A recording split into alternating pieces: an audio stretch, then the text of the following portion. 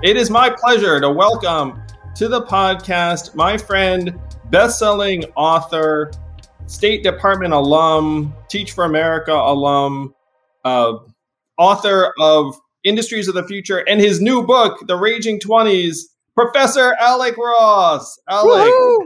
It's great to be here. It's great to be here, Andrew. Well, it's good to see you, Alec. The last time I saw you, you were running for governor of Maryland, which is something that I can relate to. Not that I've run for governor of Maryland. Yeah, I know. I ran, and look, I'm speaking to you from Bologna, Italy, and it's not because I'm the governor of Maryland. I know the feeling. I've lost a race or two in my time. But it's one of the things that sets you apart is that there are a lot of people that have talked about the issues and problems, but you've served in a much more direct mode than just about anyone, where you started your career as a teacher in Baltimore, right? That's right. Yeah, no, Booker T. Washington Middle School, taught sixth graders. So, and you went from there eventually to the State Department, where you saw the world and represented the United States for a number of years under the Obama administration. Yeah, it was sort of a crazy path. I was teaching in inner city Baltimore, and this was a legitimately really, really rough neighborhood. I grew up in coal country in West Virginia, and coming out of college, I wanted to learn about urban America, I guess, a little bit. I went to Northwestern, but joined Teach for America and had a great time in my classroom. But this was back in the mid-'90s, and like everybody else, I was witnessing the rise of the internet and, the transition of the economy from being dominantly industrial-based into increasingly technology-rich and knowledge-based. I was like, my kids have got to learn, my students have got to learn how to use technology if they're going to get good jobs in the future. So between teaching and going into the Obama administration, I started a nonprofit that actually worked in the state Senate district where Barack Obama was a state senator on the south side of Chicago. So that's how I got to know him. And when he decided to run for president, I was like this technology guy, this techie entrepreneur guy he knew. And so he recruited me first to help him run for the United States Senate. And then I ran tech policy for his presidential campaign. And that's sort of what brought me into his orbit, working for him for 6 years, 4 of which I worked for Hillary Clinton at the State Department. So when you first met Barack Obama, you were like, wow, this guy's going places. Is that what the experience was? It was. State Senate, it's funny because I had a colleague who had absolutely no interest in meeting. It's like a state senator, south side of Chicago. It's like, oh my God, I have no interest in meeting this guy, Alec Hugo. And I met him, and I did see, Obama is not a perfect human being. None of us are. But I did see this sort of otherness. I saw what was special in him. And I was kind of like, Jesus, the dude's a state senator. And he had just come off of getting his butt kicked running for Congress. I mean, he'd gotten whooped running for Congress against a knucklehead. But I was still like, there's something special here. Got crushed running for Congress. He'll be a real good state senator. Maybe he'll do something beyond that. And the rest is history. And am I right that you met your wife while you were a teacher, or that she also was in the classroom? Is that right? So yeah, I'm totally inappropriate, deeply inappropriate. She was the teacher across the hall, and we taught the same students. I was teaching social studies and reading, and she was teaching them math. And we taught the same students. We tried to keep it on the down low. This isn't appropriate because neither of you was supervising the other. This is just straight up colleague romance, right? I mean, that's legit. Yeah, I think I like to think of it that way. And you know what? She's still in the classroom. So she's teaching in Baltimore's public schools, literally as you and I speak here, Andrew. She's teaching in these rough schools in Baltimore and doing a great job of it. Oh, one of the passages in your new book, The Raging 20s, that really hit me was you are harsh towards teachers' unions and their impact from your direct experience as a teacher, where you were like, hey, I was excited to join the union. I'm like a big labor person. But then in practice, like I saw that they weren't really helping my kids get better results. They seemed to be looking out for teachers that were fouling up. I mean, it's actually some pretty bad, it's pretty rough examples of this. I'm going to be honest. A lot of, sort of the cool kids, sort of the hipster lefties will say, oh, we have to sort of deify our unions, for lots of different reasons. But having been a part of the teachers union in Baltimore, I saw a teachers union sort of at its most malignant, so, they were not doing anything necessarily to help teachers teach their students. And in fact, teachers who had no business being in the classroom were those who they defended. You have sex with a 14-year-old girl, teachers union is there to support you. You've got a problem with heroin addiction that you've brought into the school with you, teachers union is there to make sure you stay in the classroom. A principal wants to set up a voluntary program that, would have teachers in the school for 20 more minutes of the school day, and the teachers union would fight violently against that. So I'm not anti-union. I'm actually incredibly pro-union and pro-worker. But I do believe that a lot of America's unions, including the vast majority of our teachers' unions, frankly, a lot of our public sector unions, do the people who are working with and for them a disservice, and they make our communities worse off. So I think we need sort of a 2020. We need, in the same way in which we can sort of have startups and innovate in the technology world, so too do I think we need to get back to having startups and innovating back in the world of unionization and workers' movements. Well, it's tough to argue with your perspective, given that you spent years in the classroom, and so you saw it up close. And certainly, when I ran for mayor, I had my issues with the teachers' unions. And Andrew, I did see the opposite, though. Like so when I was in West Virginia, I was growing up in West Virginia, I worked on a beer truck. And the guys who drove the trucks were Teamsters. And those dudes were remarkable. Like the trucks would roll out of the warehouse at 6 o'clock in the morning.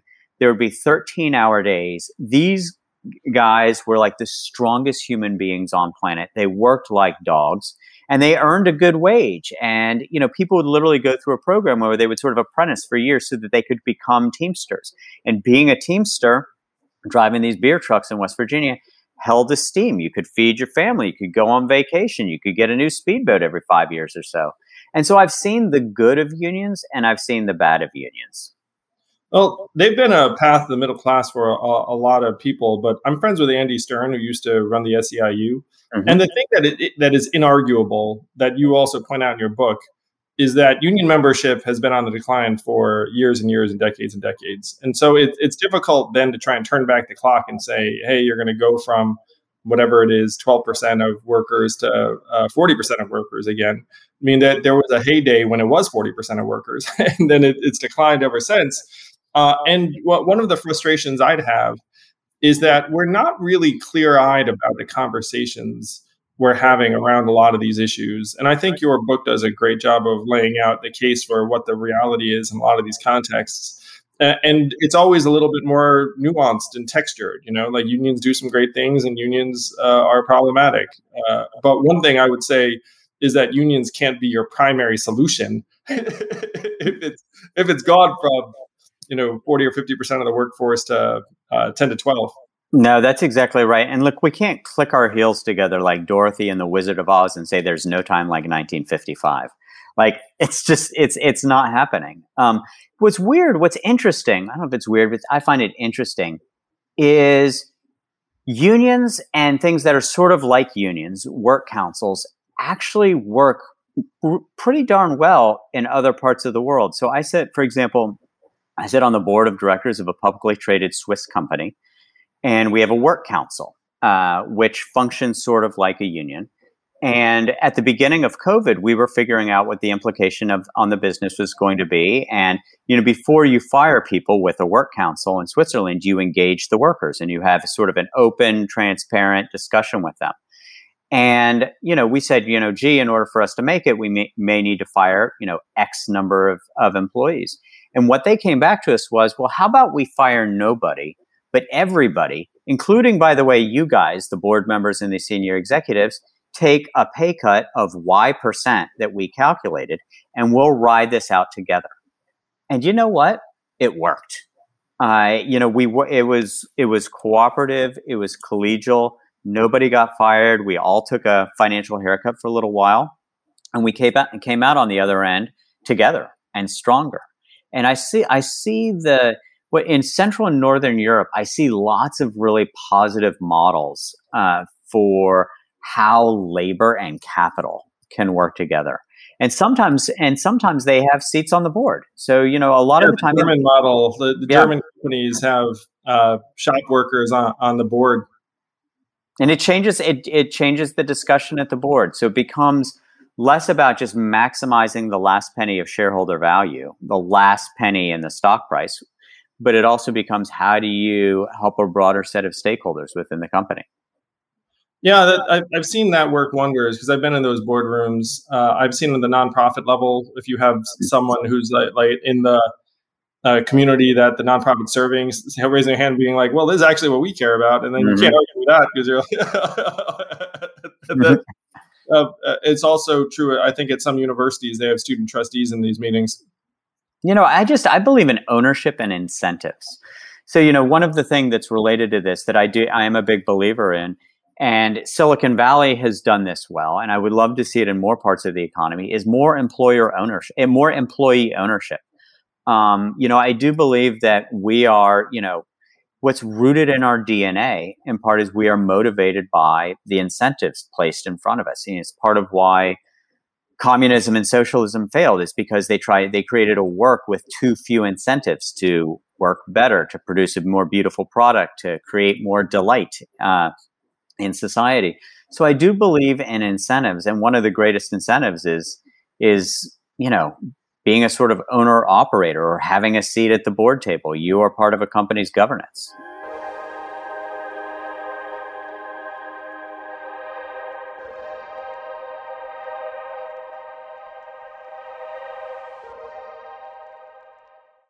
This podcast is sponsored by Helix Sleep. I've always been a mattress guy because I figured if I'm going to do something for up to 8 hours, maybe I should do it right.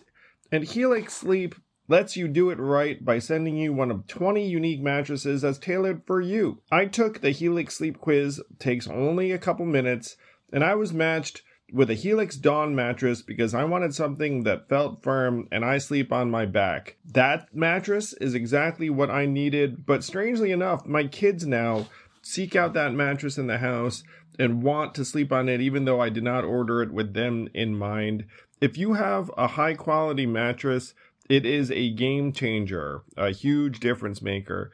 Don't take my word for it. Helix has been awarded the #1 mattress picked by GQ and Wired magazine. It is even recommended by multiple leading chiropractors and doctors of sleep medicine as a go-to solution for improving your sleep. Helix is offering up to 30% off all mattress orders and 2 free pillows for our listeners. Go to helixsleep.com/yang. That's helixsleep.com/yang. This is their best offer yet, and it won't last long. With Helix, better sleep starts now.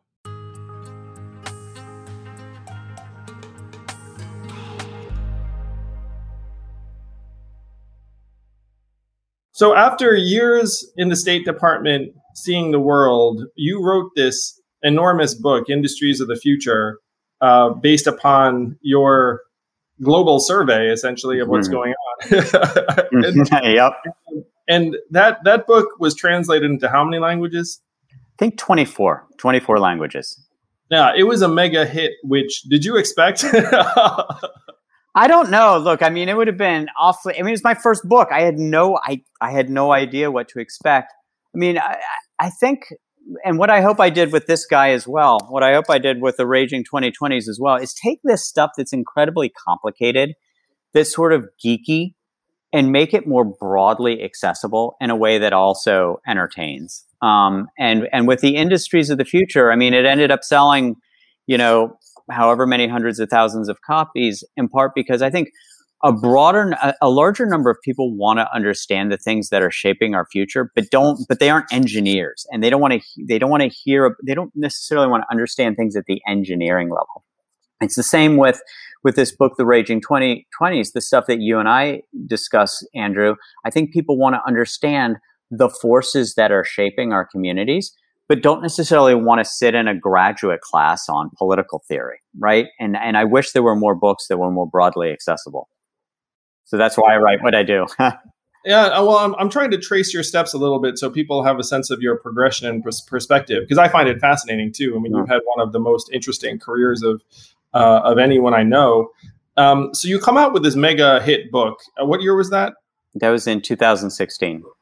So not that long ago. And then there is this massive demand for your time at this point, because everyone's like, oh, we got to get the guy who wrote this book in here to tell us about how to develop our economy. I expect. So you went globetrotting again, I'm sure, for at least that's what people wanted you to do. But then you decided to run for governor of Maryland, and that's a deeply personal decision. You have a family and the rest of it. Your wife's teaching in the schools. What was that decision like? It's interesting. It was motivated in substantial part by the time I had spent on the road. So, I write this book in February of 2018. In 2016, much of the next year and a half is flying to like Dubai, then Hong Kong, then Zurich, all of these sort of global centers of power and capital, and seeing how, and, look, the people who would hire me to come out would be, heads of investment banks or heads of state of these people. And I paid really close attention, trying to remember I only had one mouth but two ears, tried to pay really close attention to what was going on in the global economy. And, be a fly in the wall for all these discussions around the world. And I was sort of terrified, bluntly. I had a similar experience domestically, but proceed.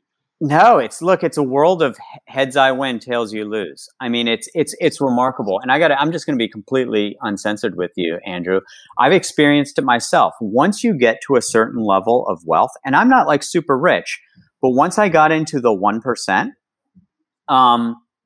just the way capital appreciates, it basically when you get to a certain point, it guarantees that you are a financial winner, unless you do something really self-destructive. And so I saw these guys, these hedge fund managers and these investment bankers and people working in real estate, and there was literally no consequence for their mistakes. If they were building a tower in Dubai and it went bust, the LLC they incorporated to build that tower, went away, and they went on to the next tower in Abu Dhabi. With a hedge fund, say they have a really bad year. Well, they had a really bad year, but you earn 2% against the $4 billion you have under assets under management. And simultaneous to this, I'm still a public school kid from West Virginia. So here I am, I spent, 6 years working for Obama, traveled over 40 countries, all over the world, then spend this period sort of globetrotting for the industries of the future. And what it did is it radicalized me a little bit, or a lot, right? Recognizing that our capitalism was totally rigged, and that it was a winner takes all model. And the winners were concentrated within this sort of 1 to 2 to maybe 3% of society. And you hung out with enough of the winners to be like, wow, these people are not all awesome. No. And it's look, that's true. So this is, I do believe that the very concept of merit is worth discussing. I've come to sort of believe that talent is universally distributed, but opportunity is not. Talent is everywhere, opportunity is not. And I'm certain that the kids that I went to school with in the public school in West Virginia were an equal in talent to a lot of those folks who I would see in Singapore or Dubai or Geneva. They were just a completely different set of circumstances, or they had a different last name and a rich daddy. And so this contributed to the radicalization. Like you see, they aren't awesome. And in many cases, they aren't even that smart. They're just in a heads I win. You don't have to be very smart. When it's heads I win, tails you lose, like you're going to win every time. Well, this is one of the quotes I took from your book, talking about the meritocracy. The parallel cultural politics of meritocracy that equates economic success with moral worth and social esteem is a dangerous force in politics, because it means that when inequality rises, not only do people get poorer, they also get angrier. And I think that a lot of people can relate to that right now, where the myth of the meritocracy is being progressively shattered. in multiple ways. I think the pandemic had a lot to do with it, where people were cut off from sources of income, and it had nothing to do with merit. It just had to do with what kind of job you had. No, that's exactly right. And, I'm sorry to keep coming back to West Virginia, but for me, it's really instructive. When I was growing up in the 1970s and 1980s, it was sort of the center of sort of Union Democrats. I mean, Michael Dukakis won West Virginia. I think he won like Massachusetts, West Virginia, and maybe one other state or something like that. But it went from the politics of sort of Union Democrats to the politics of really, really loving Donald Trump, and, all of the mini Trumps that are out there, and with a lot of the sort of associated anger. And I have come to believe that a lot of that anger comes from as people struggle financially and as their standing in the world decreases, as we define success differently. It sets people off on a what can be a really scary emotional and intellectual road. So you clearly have deep roots in West Virginia. Do you still have family there? Do you get back there? I do. My parents are there. I've got aunts and uncles. So yeah, I know. I was back there last month, in fact. Well, for me, I had an experience that I think harkens to yours, where my parents immigrated to this country from Taiwan. They met as graduate students at Berkeley. I was born in Schenectady, New York. My dad worked for GE. So if you're the first generation born in this country, growing up in Schenectady and then the suburbs of New York City, you just grow up watching the same TV you did, because I think we're contemporaries, and there's kind of like a monoculture, and we're all sort of in it together. and you kind of have a sense of perspective. And then in my case, when I was running Venture for America, I ran in high-level circles of government and philanthropy and entrepreneurship and tech, and hang out with these folks. I was dismayed / radicalized, where I was like, okay, like this stuff's not going to do it at all. Like when you're in the room with the people who are supposed to be running things or managing things or fixing things, and you see that they don't actually have any interest in fixing like most of the things that you see around you. And your globetrotting, for me, it was crisscrossing Michigan, Ohio, Alabama, Louisiana, Missouri, like all these states I had never spent any time in growing up on the East Coast. And so after I saw these environments, this was before Trump won. Trump winning was a giant red flag for me, as it sounds like it was for you. And that was around this time when you're seeing the world. So you come back and decide to run for governor because you think that, well, the problems are getting worse and maybe I can help. No, that's exactly right. And, and also, Andrew, I feel like we needed people from our generation to step forward a little bit. And, I knew going in, running for governor would be a long shot. But, I'm one of those guys who, says, we need to take risks every now and that, if I regret anything, it's the things I didn't try to do rather than mistakes I made when I did do it. And so I sort of, I followed my own gospel a little bit and got into a race that, that I probably wasn't going to win. And it ended up that I didn't win. But I'm glad in the end that I did run, because the message got out there. It helped create a little bit of a movement. And, look, we can't leave politics to the politicians. We have to force ourselves in there. And honestly, I think about Barack Obama. Again, when I met Barack Obama, he had just gotten his butt kicked running for Congress. He had sort of made a deal with Michelle that he would get one more run. And if he didn't win, then he would take that corporate lawyer job or the foundation job or something like that. And lo and behold, he shoots up. Everybody thought he was insane. There were all these interventions, telling him that, having gotten his butt kicked running for Congress, he had no business running for the Senate. And his audacity was rewarded. So I do think I think we have to be audacious every now and then. I think about Theodore Roosevelt, who said, You talked about staying out of the gray twilight. He said, it's far better to dare mighty deeds, to win glorious triumphs, even though checkered by failure, than to rank with those poor spirits who neither enjoy much nor suffer much, because they dwell in a gray twilight that knows neither victory nor defeat. And so, Andrew, one thing I'd like to think that you and I have in common is that we'd like to suffer much or enjoy much rather than be in sort of the gray twilight. I think it's that we both married well. Like we have partners who are willing to put up with our madcap. Yeah, that's a prerequisite. That's a prerequisite. It doesn't work without that. It doesn't work without that.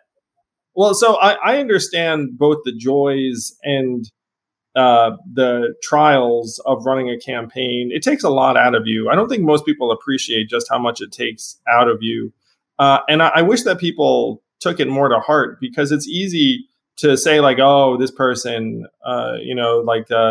they lost, or, I didn't like this about their campaign. It's like, if there's someone, and there's a journalist in New York who had run for office and had a completely different perspective as a result. And so he was like, hey, I don't know. Yep. So that was something I appreciated about him. Crystal Ball is another journalist who's run for office. Like, if you've run for office, it's very, very personal. It can't help but be personal. And this is something that I discovered running for president. Was I likened it to entrepreneurship, because you and I have both started organizations. And so you're like, this will be like that. But when you start an organization, you're not the product in the same way that it is when you run for office. And when you are the product, then you have to be on in a different way than even an entrepreneur would have to be. No, it's the personalization of the experience. The degree to which it's a deeply personal experience is something I could not have understood without running. I'd been involved in campaigns before. I ran tech policy for Obama's first presidential campaign.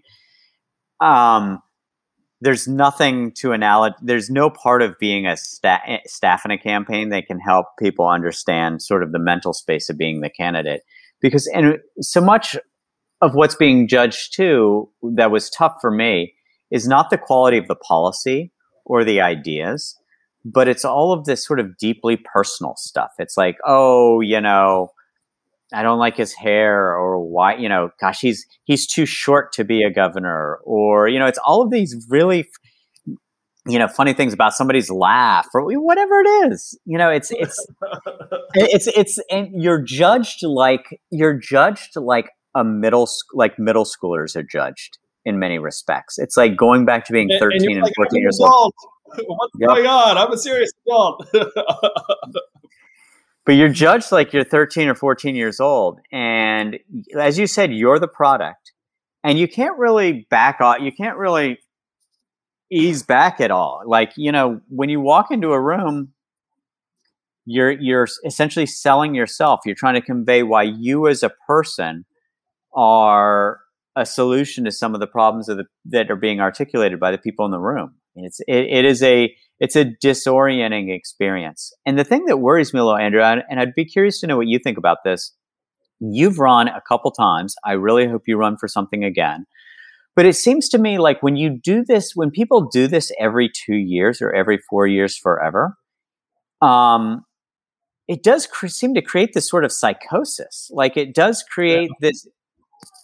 I mean, imagine doing this 10 or 15 times. Like, how do you not become just a complete egomaniac? It's sort of strange. I don't know. Yeah, it'll twist you. I actually write a chapter about this in my upcoming book that I'll send your way. Thank you.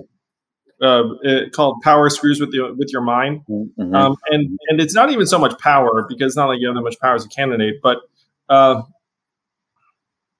just always being in the spotlight, always being on. And then there are people around you that theoretically work for you, but they're telling you where to go and what to do and what to say a lot of the time. And so you become something of an automaton, and your genuine empathy erodes. And there are studies that indicate this. So I think you're right that our political class tend to be missing a certain something over time because of the process. And I think the process has gotten worse of late because of social media and the nature of the news cycles. I think you're right. I mean, and it's interesting too, like if you just think about our politicians for a second. Today, when we were growing up, the most media a politician would get would be whatever was in the daily newspaper or on like the local news station. Now with social media, they're sort of on all the time. And it's created this sort of strange panopticon with the ego at the center of it. And that's why I think we see more sort of crazy politicians too. Like we see people who love that, it's like Sarah Palin. Like there are now 30 Sarah Palins in Congress, where she was very distinct 10 years ago. Because social media, I think in part, well, I'm not anti-social media by any stretch. I do think that the combination of money and politics with the amplification from social media and other such things brings in and helps enable some strange personalities. It's very dark, Alec. I mean, you're a very high character human. I've known you for years. And you're exactly the sort of person that we would need to have in very high office that right now our system's not necessarily going to embrace. It's just, and you and I might know some other people like us, though many of them are too wise to run for office. Right. Which is part of the problem, where you're like, well, you kind of need to do it. But then they look at it and be like, hey, I see the bizarreness, the ringer, the unfairness, like the rest of it. And, sometimes their family's not into it. Like there are a lot of variables. But you and I would be like, yeah, do it. Do it. Yes, we would.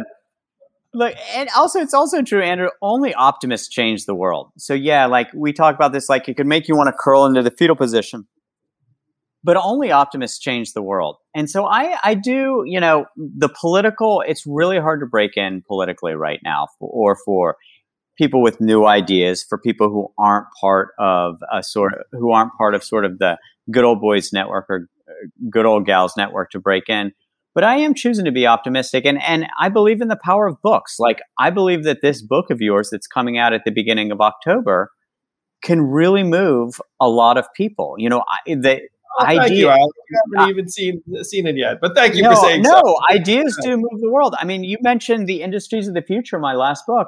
I mean, there were 5 different presidents or prime ministers who recommended that book to their people, and like publicly, from the president of Pakistan to Benjamin Netanyahu. And let me tell you, there are no 2 people who are more different than those 2. And so I am choosing, while I'm not running for office now, the reason why I'm writing is because I do believe that books matter, that ideas matter. And it's one way to sort of shape the world in some modest way.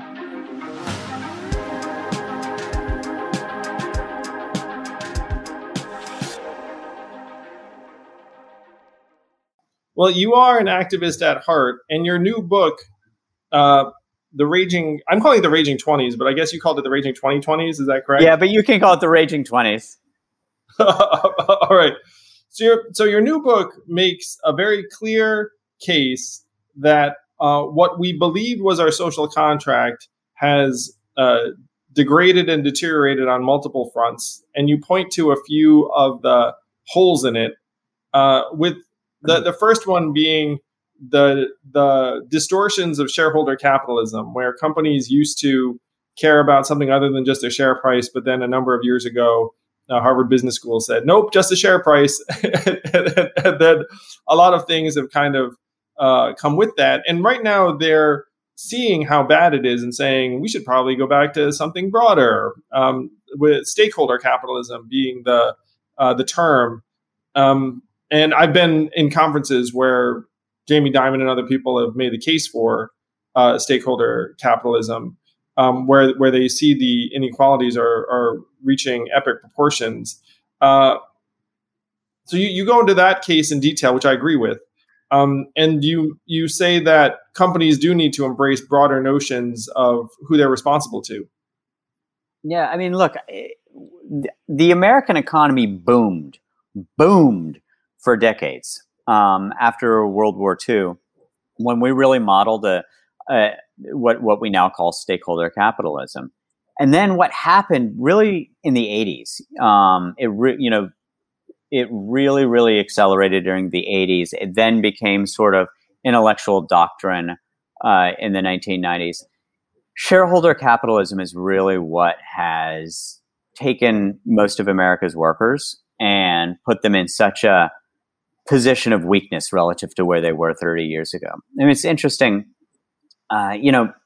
Decades ago, if a company were in a little bit of trouble, it wouldn't immediately fire workers because it viewed itself as having a commitment to its workers, sometimes a multi-generational commitment to its workers. And this was especially true when, when you were in Schenectady and I was in Charleston, West Virginia, every medium-sized city or larger in America had a headquarters.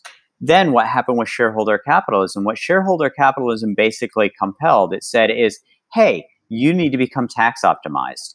If Iowa or West Virginia or New York State or Ohio or Michigan are not the optimal tax locations for your company, then you are compelled to move it to Texas or move it to Florida or move it to Delaware. And as these companies moved, part of what happened was the children of the CEO that may have used to go to school with the children of the middle manager, that was no longer the case. The companies that would have, been in that town in Iowa or that town in Michigan or wherever, that would have supported the United Way and the Little League and the local symphony. Once they moved to Delaware, once they moved to some tax optimized location, that didn't happen anymore. So part of what we're seeing, and you can see this if you sort of look at a map actually of where Donald Trump has done well, where Donald Trump did well electorally, a lot of it maps to the places where the shift from stakeholder to shareholder capitalism was most brutal. And it's not a coincidence, for example, that in agricultural America, that's where a lot of the blood gets up the most, where the most anger is. And in my book, The Raging 2020s, a lot of what I write about is agricultural and rural America and what the effects of corporatization have been there. It's really malignant. It is. You've seen an emptying out of a lot of the Midwest in various ways, and those areas have gone red. Ohio used to be the quintessential swing state. Obama won it. I want to say he won it twice. And it went to Trump by 8 points, I think also twice. and so, I have friends from Ohio, and I thought of Ohio as, they thought of Ohio as very, very purple. It's been difficult for them to see it swing this direction. You also talk about, and this was really, really compelling to me. You talk about how there's been a brain drain out of public service, and you saw it in your time in government, where a lot of the ultra talented people you worked with went to tech companies, went to Silicon Valley, and that's going to be very difficult to undo since industry tends to be, and you make a case too that was wild, where you say, look, it's more efficient, it pays more, and you might even have more power in the private sector. I was like, whoa, that's a strong statement. No, it's nuts. Look, I mean, what happens is, you go to college, you come out of college and you're some earnest young person who wants to change the world, and you go to work for government. Then this thing happens, after a number of years, when you get to about age 30, where you realize that you can literally triple, not 3%, not 30%, but 300% what you earn. You massively diminish the number of hours you work. You're working with better computers and a lot more efficiently. And as I said, Andrew, you can actually have more power because with the brain drain out of government, people in government are increasingly relying on those outside experts to drive what happens inside government. And so I think the average number of hours worked by a House of Representatives staffer is over 80 hours a week. and they leave on average by their 31st birthday. So what that means a lot of the time is that the people who put in their time and then continue to work outside of government retain or maybe even increase the amount of power they had driving what's actually going on inside government. It's a fascinating dynamic. Yeah, I had a friend I grew up with who worked on Capitol Hill, and he said going in, I'm never going to be a lobbyist. And then fast forward X years later, he is a lobbyist. and the calculus was not dissimilar to what you just described, which is his lifestyle's better, his pay is better, he does as impactful work on the outside. But the thing that struck me is that you've worked for the government, and if you include teaching in the public sector, for a decade or more, and you characterize the weakness of the state in a particular way, and the talent is part of it. I agree with this analysis, by the way. And there's something where our government has become this kind of behind the curve, flopping bureaucracy, and we're demanding more and more of it and getting more and more frustrated. And the conversations around what the government can do are becoming more and more incoherent. and there are all of these fears around overreaching of the state, where I'm concerned more about our ability to actually address things like climate change or whatever, like the crisis of the day is, or the crisis I was running on, which was the automation of labor and a labor market that's going to kick more and more people to the curb, which we're seeing in different forms right now. And this is one thing I wanted to have a head-to-head with you, or like a heart-to-heart, is that you've been part of public service. You ran for governor. Yep. And there's part of me that, I'm not sure what the scope of the governor's powers are in Maryland. Did you ever fear that you get the office and aren't able to do a lot of the things that you wanted to do? Like this to me is one of the great concerns, because I run a nonprofit. I ran for president because I saw the limits of what you can do in the nonprofit space. And one of the issues that you and I have is that we know a lot of private sector actors, and like I have a very deep appreciation for the power of the private sector. The private sector is going to try and solve certain problems, not others. It doesn't care about certain problems that you're not going to make any money off of. So then we're like, okay, let's try and solve these non-market problems. Who are we going to turn to? The government. And then the government may or may not be able to deliver. It's one reason why I ran on something I thought the government could deliver, which is cash. Because that's something. No, there was a commentator who said our government is bad at many, many things, but it's excellent at sending large numbers of checks promptly every month. So I wanted to unpack your analysis of the weaknesses of the musculature of the state. Yeah. So look, I think there are three things that are holding us back. One we talked about is brain drain. If you are a highly talented person, there are all of these incentives for you to leave government. And, in the book, I give the example of how that's being combated, for example, in Singapore, where they pay their career civil service really well, analogous to their private sector peers. So one is brain drain, two is kludgeocracy, and three is vetocracy. So what are they? Kludgeocracy is the government has become so complicated and so ungovernable that, kludge, we basically are putting what are analogous to like software patches into all of our public policy solutions. Like the infrastructure bill that's in front of Congress right now, it is physically impossible to read that. It is something like 3 feet tall in terms of the amount of paper that's there. I mean, that is unmanageable. And then vetocracy, which is obvious, which you've discussed a lot before, which is just given the degree to which the United States is a divided country, it makes it very hard to achieve any sort of compromise. What I will say, so I think that those are the three things holding government back, but I will say this based on my time in government, especially in the executive branch, and there's a reason why I ran for governor and not for Congress. I will say definitively right here, I will never run for a legislative branch office. Never. Because those executive branch jobs actually really do have a lot of power.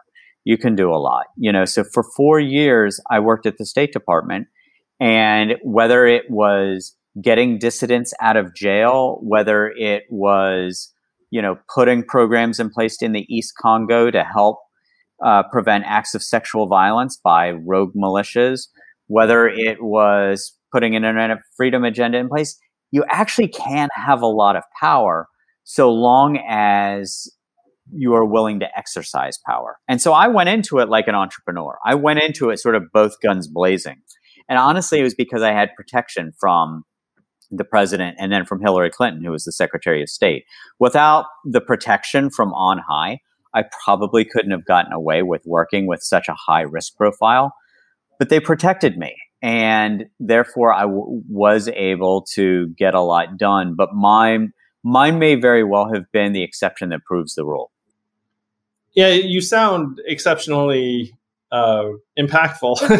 No, I don't know. I was a little crazy, and some of it worked, and some of it didn't. I think you have to bring a little punk rock sometimes. The U.S. government needs a little punk rock right now. Well, one of the issues is that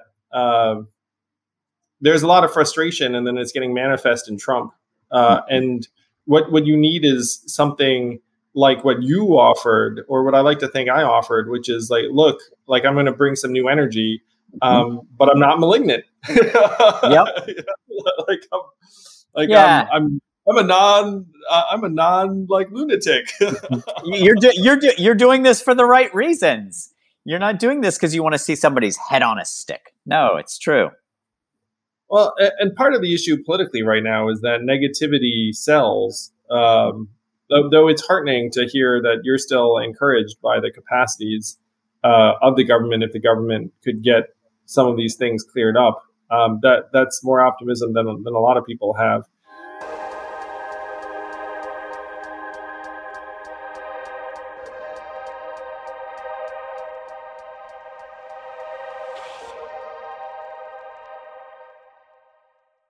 There's another part of the book that I found very edifying, because I did not know about it to this extent, which is the craziness of tax havens and transfer pricing. Just like the game of Monty that tech companies and multinationals play, where they're not paying meaningful tax. No, I think this is an incredibly boring topic, and it's incredibly important. I mean, I do think that the issue of global tax is sort of a skeleton key for understanding why we live in a heads I win, tails you lose world. There have been years where it is literally true that FedEx, the company, paid less in federal taxes than one of their delivery drivers, and a barista at Starbucks paid less in taxes than Starbucks Corp. And for these tech companies with transfer pricing, like they literally will create these shell companies where, like, Google Netherlands will sell its intellectual property to Google of the Canary Islands and send it through, and basically say that the transfer of that $30 billion what is a cost. And so what I do in the Raging 2020s, my mind was so blown by this. I wanted to take a simple transaction, a belt. Somebody clicks on a Google ad for a belt, and I traced the transaction for what happens with every cent, what happens when somebody buys a belt after clicking a Google ad. And I had more economists, accountants, and lawyers check every last cent in this story I told about Google and its belt, so that when Google's lawyers, try to block the sale of the book, they won't have a leg to stand on. But I do think that the thing that is most complicated, but in many respects most important for us to solve, is this issue of global tax. And again, I'll just make this really personal for a second.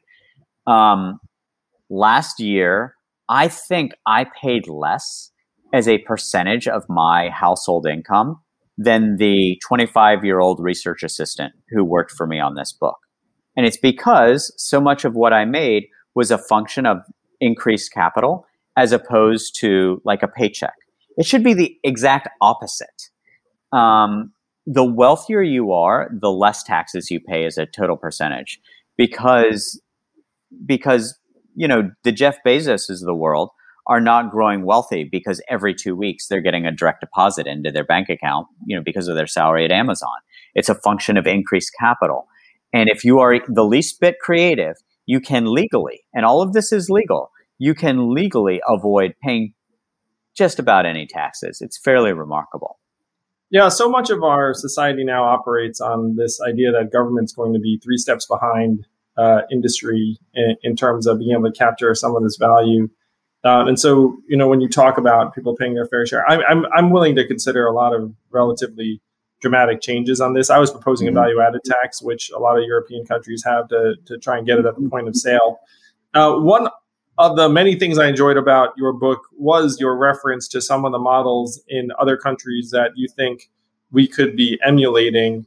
A lot of those countries are more homogeneous than the United States, which you note.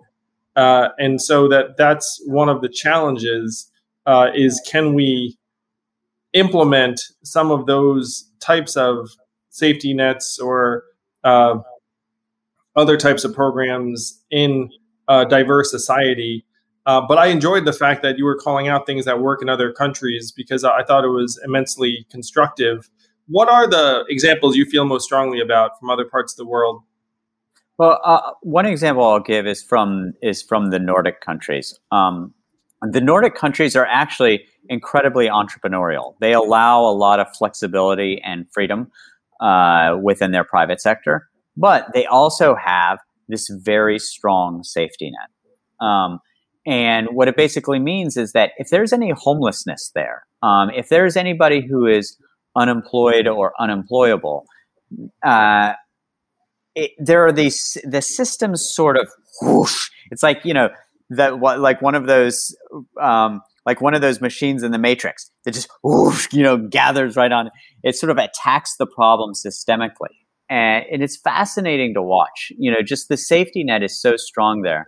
And one of the things that since you brought up diversity, Andrew, one of the things that I think that thinking about, for example, UBI, the importance of the U in UBI is its universality. And so part of what I believe we've seen right now is that if you want to make interventions in a society, the more broadly and the more universal the benefits are, the less resentment it creates across lines of race, ethnicity, religion, and what have you. So a lot of the benefits in the Nordic countries are universally available. It's not like, oh, you have free childcare if you make below 50,000 euros a year. No, you get free childcare if you make below 50,000 or if you make over 5 million euros a year. So because the benefits are universal, there isn't this sort of resentment that's going from one group of people to another. So I think, for example, when we think about UBI, part of what is compelling about UBI is the U. It's the U. It's not welfare. It's not a cash payment just to the lowest income people, because what that then does is it creates this really powerful political and cultural divide between the lowest income people and working class people and middle class people and upper middle class people. And these differences are keenly felt. So an example I'll point to is the universality of benefits within the Nordics, as opposed to means testing and individualizing everything. We in the United States, we have a highly individualized social contract. And because we've so hyper individualized things, we've really shredded a lot of the collective dimensions of our social contract. I think we've hyper bureaucratized things. And that's one of the problems where it's punitive to wind up interacting with some of these programs, and they're constantly checking up on you. And I've talked to hundreds of Americans who live in fear of something getting taken away from them because they screw something up.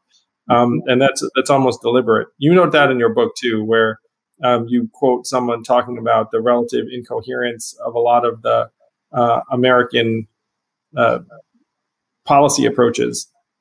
No, it's a complete mess. It's a when you have this, part of the byproduct of individualization means you need dozens and hundreds and thousands of people to regulate and bureaucratize the administrations of these programs, as opposed to, as you were saying earlier, Andrew, like pushing a button and sending a check. We need to become, our government needs to become more one button. It needs to be more, we need to take the friction out of most of our interactions with government. Amen. You and I are going to help make that happen. So what are you most excited about, Alec? Your book, I was trying to characterize it as optimistic or pessimistic. You're clearly a very optimistic fellow. Anyone listening to this can tell. Your book paints, I thought, a relatively accurate picture of some of the problems. If there was an issue I have with your book, it's almost that you imagine that there has been a social contract that we're stretching. Yeah. Pardon me. I was like, we haven't had one for a minute or two, though. Yeah. Because it's true. In the 70s, I mean, it existed empirically to a higher degree. But let's close. It's a great book. Thank you. Please do pick it up if you're listening to this, because you'll learn a lot. But what are you most excited about, Alec? And whatever comes next, like I would love to work with you side by side, because you're a real force for progress. But what are you most excited about? Thank you. Well, look, I'm most excited about this generation of like 20-somethings and 30-somethings who have sort of activated, who they're now part of the solutions, right? Like, and a lot of them are Yang Gang. Like, a lot of them are people who you got into the political process. So what I'm excited about is we've been relying on generations of people and sort of a roving cast of characters for a long time now. I mean, if you like, this isn't about Democrats and Republicans. Like, I think we can be really critical of Democrats. I mean, if you look at the Senate and House leadership in Congress, I mean, in the House, I don't think there's anybody below the age of 75 in the top ranks of leadership. And I think that has not served us well. I am most excited about these 20-somethings and 30-somethings. And as time passes, their power is going to grow. That's what excites me. Well, that is very optimistic, Alec. I'm with you on different generations stepping up in different ways. I'm with you certainly in that we could use a cultural transformation in government that's less based on seniority. And I'm happy to say that these are some things that I'm going to be working on. And hopefully, again, you and I will have a chance to work together on it. Congratulations on a great achievement with your book, The Raging 20s. What comes next for you, aside from you're going to be going on a book tour or whatnot? I know at this point you're working on a number of things in the private sector. You're a professor. You've got a growing family. But like, do you have a sense as to what comes next? No. My eyes are wide open. Writing this crazy book was sort of, it's like, I won't say it's like giving birth, because that will offend every woman who's watching, and it probably should. But what I will say is it's a difficult process that takes a lot of time. So, look, I'm just going to try to bring as I was saying, bring a little punk rock into the policy process. Try to shake things up a little bit, and do so through, I have limited skills. There are 3 things I feel like I can play in. Ideas, doing that with the book. Governance, we'll see if I engage back there again. And entrepreneurship. So those are the 3 things. I sort of move between those 3 worlds. So it reminds me a little bit of you. All 3 of them need you, is what I was saying. Congrats, Alec. And hopefully this book will move a lot of hearts and minds, and we'll get some younger people engaged so they can take over and hopefully save us all. Listen, thank you, Andrew, and thank you for everybody who's watching in.